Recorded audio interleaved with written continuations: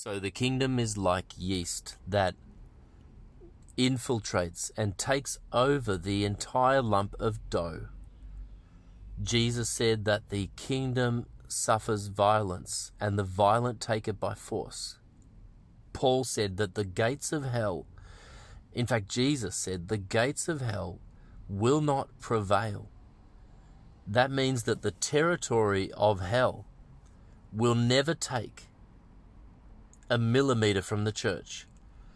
These two scriptures combined, along with Paul, who said in 1 Corinthians chapter 2, "We, however, speak a message of wisdom among the mature, but not the wisdom of this age, or of the rulers of this age, who are coming to nothing." So what is guaranteed is that hell will never take territory from the church. That the seed of the kingdom that is in the true believer will become the greatest tree in the garden. And that the church is only advancing. So it doesn't matter what it looks like, because the Bible says that the powers of this age are coming to nothing. That means that they can only diminish. Hell can only lose territory. The church can only gain territory. From Nazareth, a town of 1,200 people, we have over 1 billion born-again Christians. We have over 1 billion Catholics. This is exponential growth. You know, all who call upon the name of the Lord will be saved. Remember, the spirit of the Antichrist, according to Paul and according to John, are those who deny the power of God. They are those who deny the Son of God. So we're not interested in a form of godliness that denies its power. That means that it looks like God, but it has no power. We're not interested in a religion that denies that Jesus Christ is the Son of God, that he is the Word that became flesh. But what we are interested in is proclaiming the truth. Absolute truth. The devil did not know that when he crucified Christ, that it was checkmate. And he also doesn't know what God has planned for those who love him. And there is an advancement that is coming, and it's already here. His secret weapon is the church. It may not look like we're advancing, but we are digging down deep roots. We are being equipped for the work of ministry. We're being prepared. We're being encouraged. We're being matured. What does it look like to be ready? It looks like, a man driving his car without petrol, and he breaks down in the snow. He has no phone, he has no shoes and socks on, he was wearing t-shirts and shorts because he didn't expect to run out of petrol. He has no wallet, no phone. He cannot leave his car because he's going to die of the cold.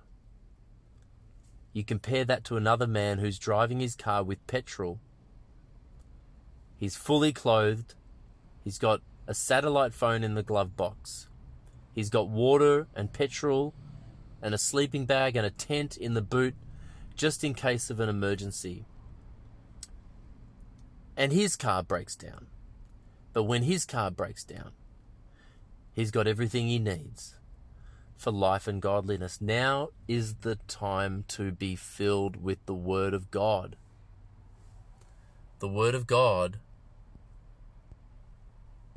is Jesus Christ, and him crucified, and him buried, and him resurrected, and him seated at the right hand of God.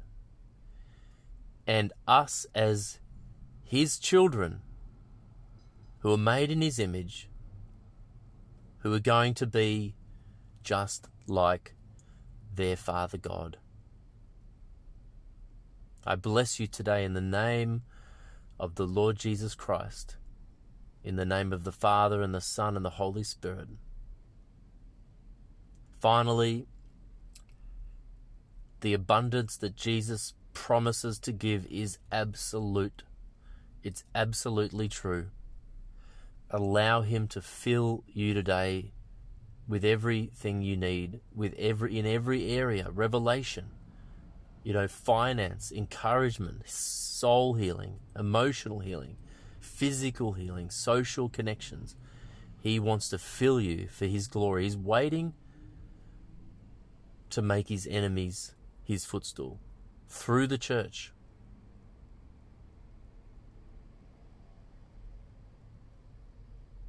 Thank you, Lord. Thank you, Lord. Your reading today is Matthew 6 and 7. God bless you. Bye for now.